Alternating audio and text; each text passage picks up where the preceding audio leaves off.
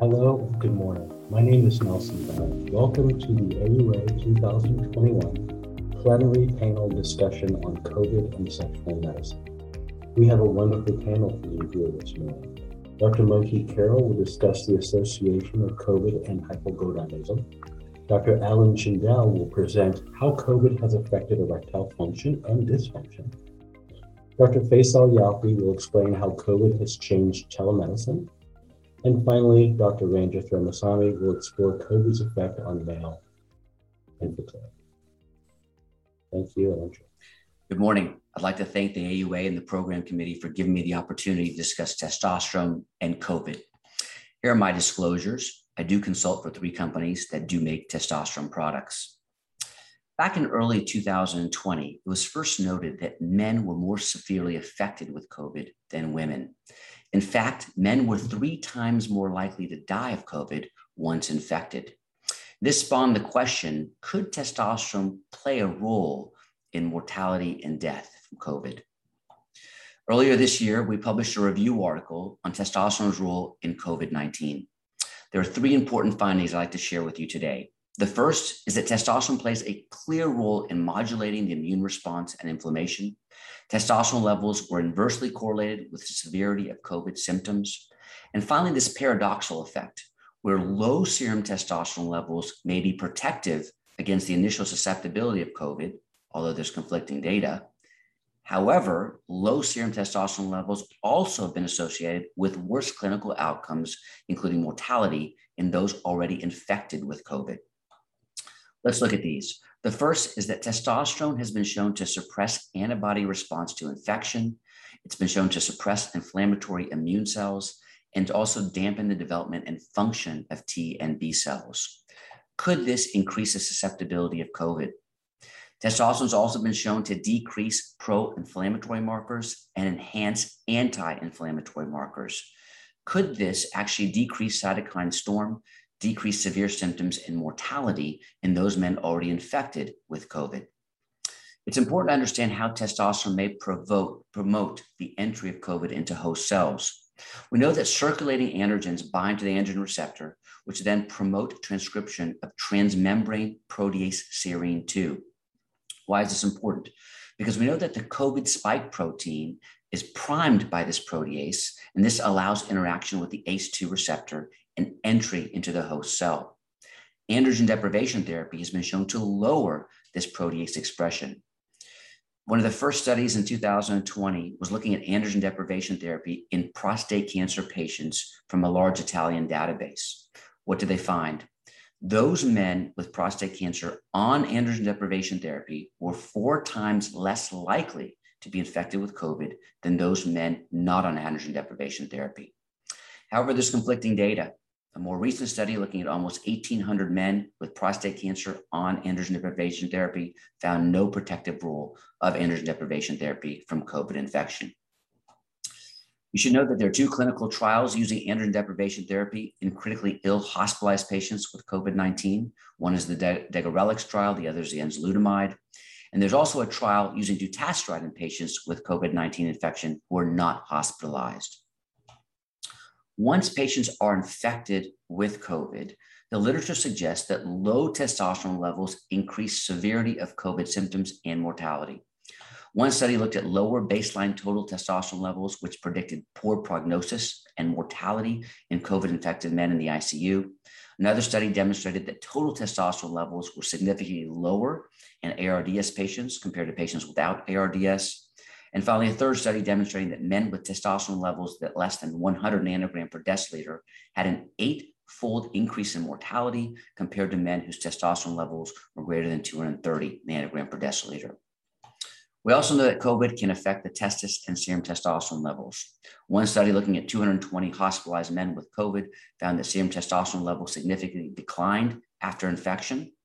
Another study of 142 patients with COVID found that 22.5% of those patients had either acute orchitis, epididymitis, or epididymal orchitis on scrotal ultrasound. And this incidence reached above 53% in men over the age of 80. And finally, a third study looking at electron microscopy demonstrating that the COVID virus is present in testicular tissue. We have to be careful not to confuse causality with association. We know that severely ill COVID-19 patients and hypogonadal patients share the same comorbid risk factors. In other words, maybe it's not the low testosterone causing the more severely ill COVID symptoms, but maybe it's the fact that these two conditions share the same comorbidities. So in conclusion, testosterone has been shown to decrease the immune response, but also decrease inflammation. Normal levels of testosterone may increase viral entry, while paradoxically providing a relatively protection against the hyperreactive immune state that drives COVID mortality. Low serum testosterone levels have been associated with worse clinical outcomes and increased mortality in those infected with COVID. COVID can directly affect testicular tissue and decrease serum testosterone levels. And finally, it's still not fully understood whether testosterone therapy impairs or improves COVID symptoms. Thank you for your attention. Thank you, Dr. Bennett, for that kind introduction. So it's important to consider the various mechanisms by which COVID-19 can be associated with erectile dysfunction. Obviously, first and foremost in many people's minds is the potential for psychological impact of the pandemic and the social circumstances we find ourselves in. This is a consideration, and obviously you need to talk to patients about this when it's encountered, but it is something that is very variable from one person to the next, the overall impact of the pandemic on erectile dysfunction. Dr. Kara has already ably covered the testosterone effects of COVID-19 infection, so I won't dwell on those, but those are certainly also potentially relevant to erectile dysfunction and COVID-19 disease. What I do want to spend time speaking about are the endothelial effects. COVID-19 is an endothelial disease, and because of that, and because of the strong relationship that we know exists between the endothelium and erectile dysfunction, it is worthy to consider how this might have long-term repercussions on men in terms of their sexual function. So as you're aware, SARS-CoV-2 targets the ACE2 receptor, a receptor that is expressed ubiquitously and particularly on perivascular pericytes. These are cells that have a lot to do with regulating the microvascular environment.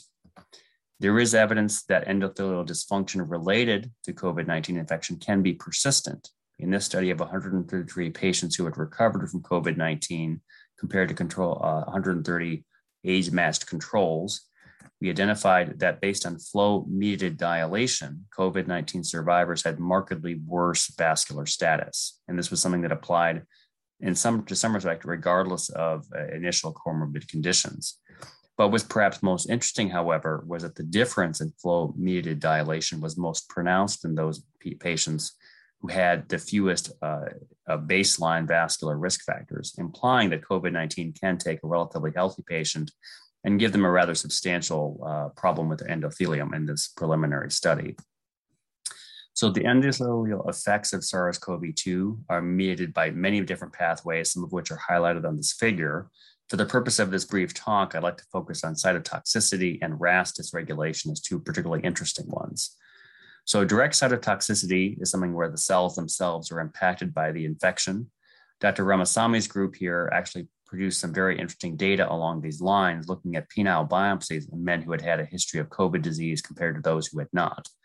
What was identified was the presence of SARS-CoV-2-like proteins in the penile endothelium. Also noted was a markedly diminished expression of eNOS, both by histochemistry and also confirmed by RNA expression. So initial evidence here of a prolonged and durable decrease in endothelial nitric oxide synthase activity in these patients. A similar study in some sense, looking at peripheral blood specimens this time, investigating the presence of endothelial colony forming units. And you see three comparison groups here: COVID negative patients, COVID patients, and then on the very end, COVID negative patients who did, however, have a history of venous thromboembolism disease. And you can see from the images, markedly reduced colony forming units in the post-COVID patients, even compared to those patients who had venous thromboembolic disease, implying once again a serious defect of the endothelial progenitor cell population. RAS dysregulation is also a very important topic to consider in COVID disease. ACE2 is the primary target, and dysregulation and disruption of ACE2 expression can have very profound effects on the microvascular environment due to the numerous actions of ACE2 in terms of regulating. So with decreased ACE2, you typically have increased angiotensin 2, which has a number of vasoconstrictive type effects you see listed right here. You also have decreased production of angiotensin 1,7, which is a very important vasodilator that increases nitric oxide synthase activity. And you can see from this a combination of factors that lead to a much more vasoconstrictive vascular milieu, which obviously would be set up for erectile dysfunction. So we can conclude from these basic preliminary data that COVID-19 could very well be a vascular disease that has impacts on erectile function long-term. Currently, data are somewhat sparse. We've been focused on the morbid and lethal nature of this disease rather than the effects it might have on long-term erectile function. But I do think it's a topic that merits further research and consideration by the research community. With that, I thank you very much for your attention.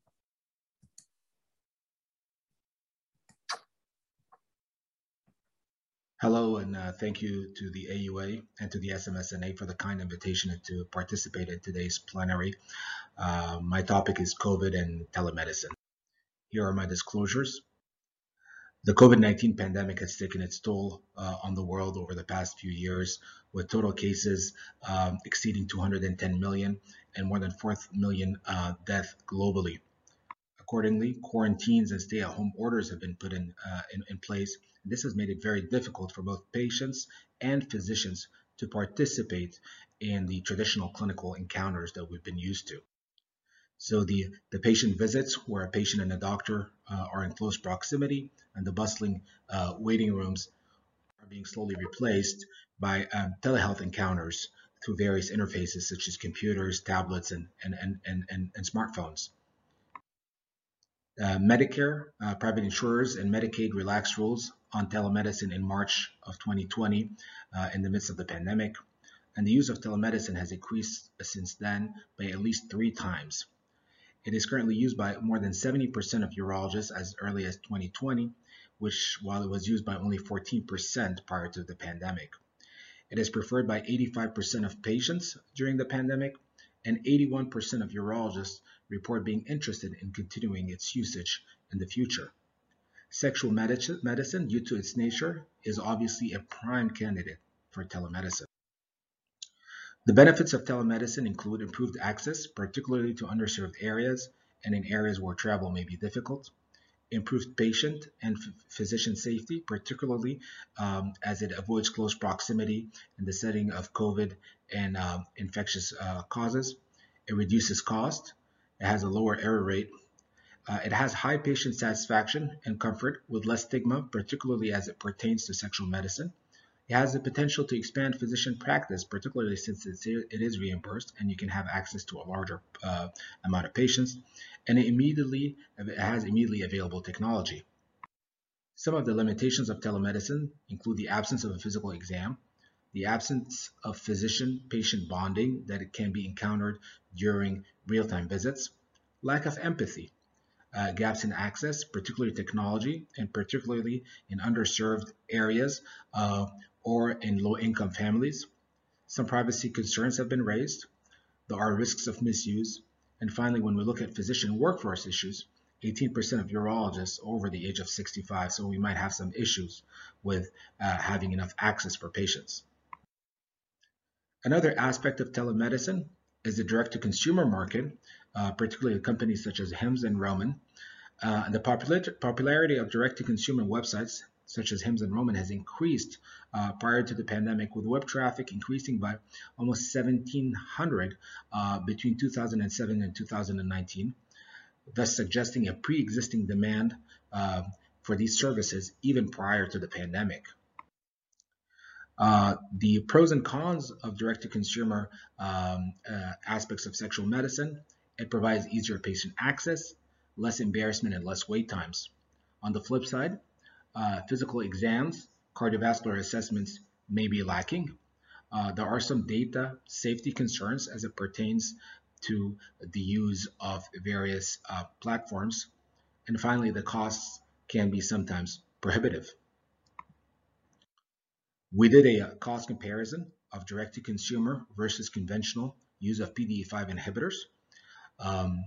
And when you see here the physician plus visit plus local pharmacy, and you look at for commonly prescribed medications, sildenafil 20 milligrams and 100 milligram, and tadalafil 5 milligram and 20 milligram, and you compare it to online direct-to-consumer prescriptions to portals such as Hims and Roman, you notice that the price difference in favor of the physician visit plus local pharmacy can be as low as $55 cheaper to $2,719 cheaper with the use of a physician visit plus local pharmacy. Telemedicine is here to stay. The direct-to-consumer market is expected to continue to expand. There are some reimbursement uncertainties. There are some HIPAA uncertainties that need to be ironed out. And finally, licensure requirements may be problematic in the future.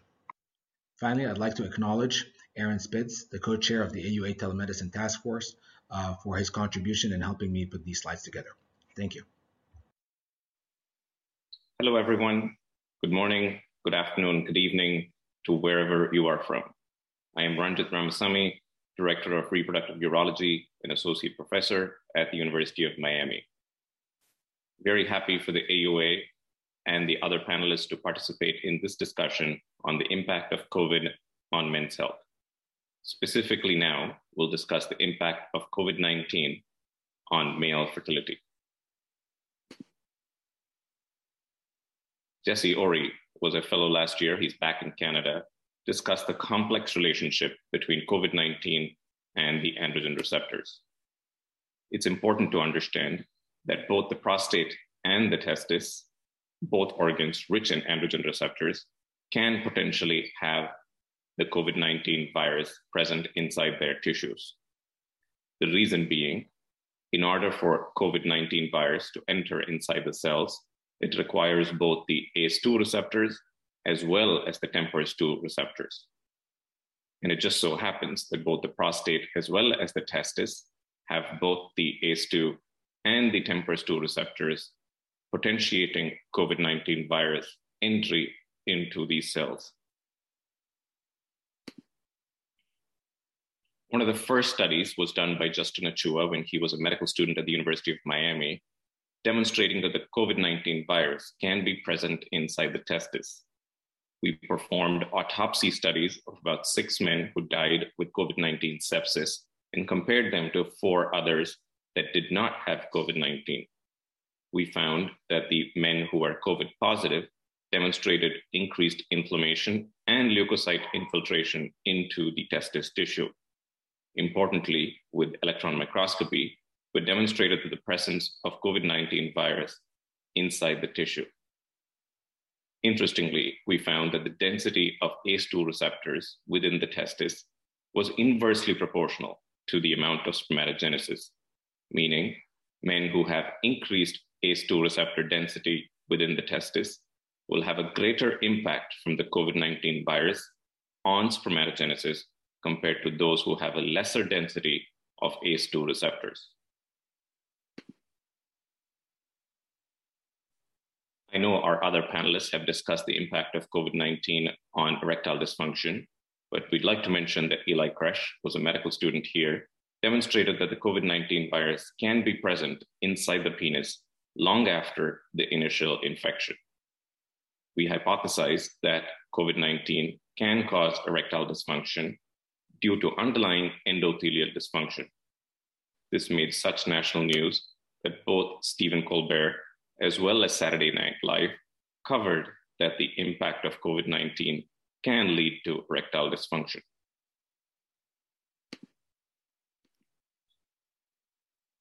Jordan Best was a medical student and is now a urology resident here at the University of Miami, did a prospective observational study on the impact of COVID-19 on sperm parameters.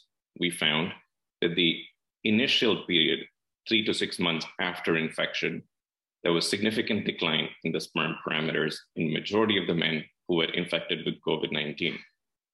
However, reassuringly, we found that COVID-19 was able to recover sperm parameters 6 months or after, suggesting that men and couples who are attempting conception in the immediate time, COVID-19 can have an impact on both sperm parameters and potentially ART outcomes, if that is in the near future.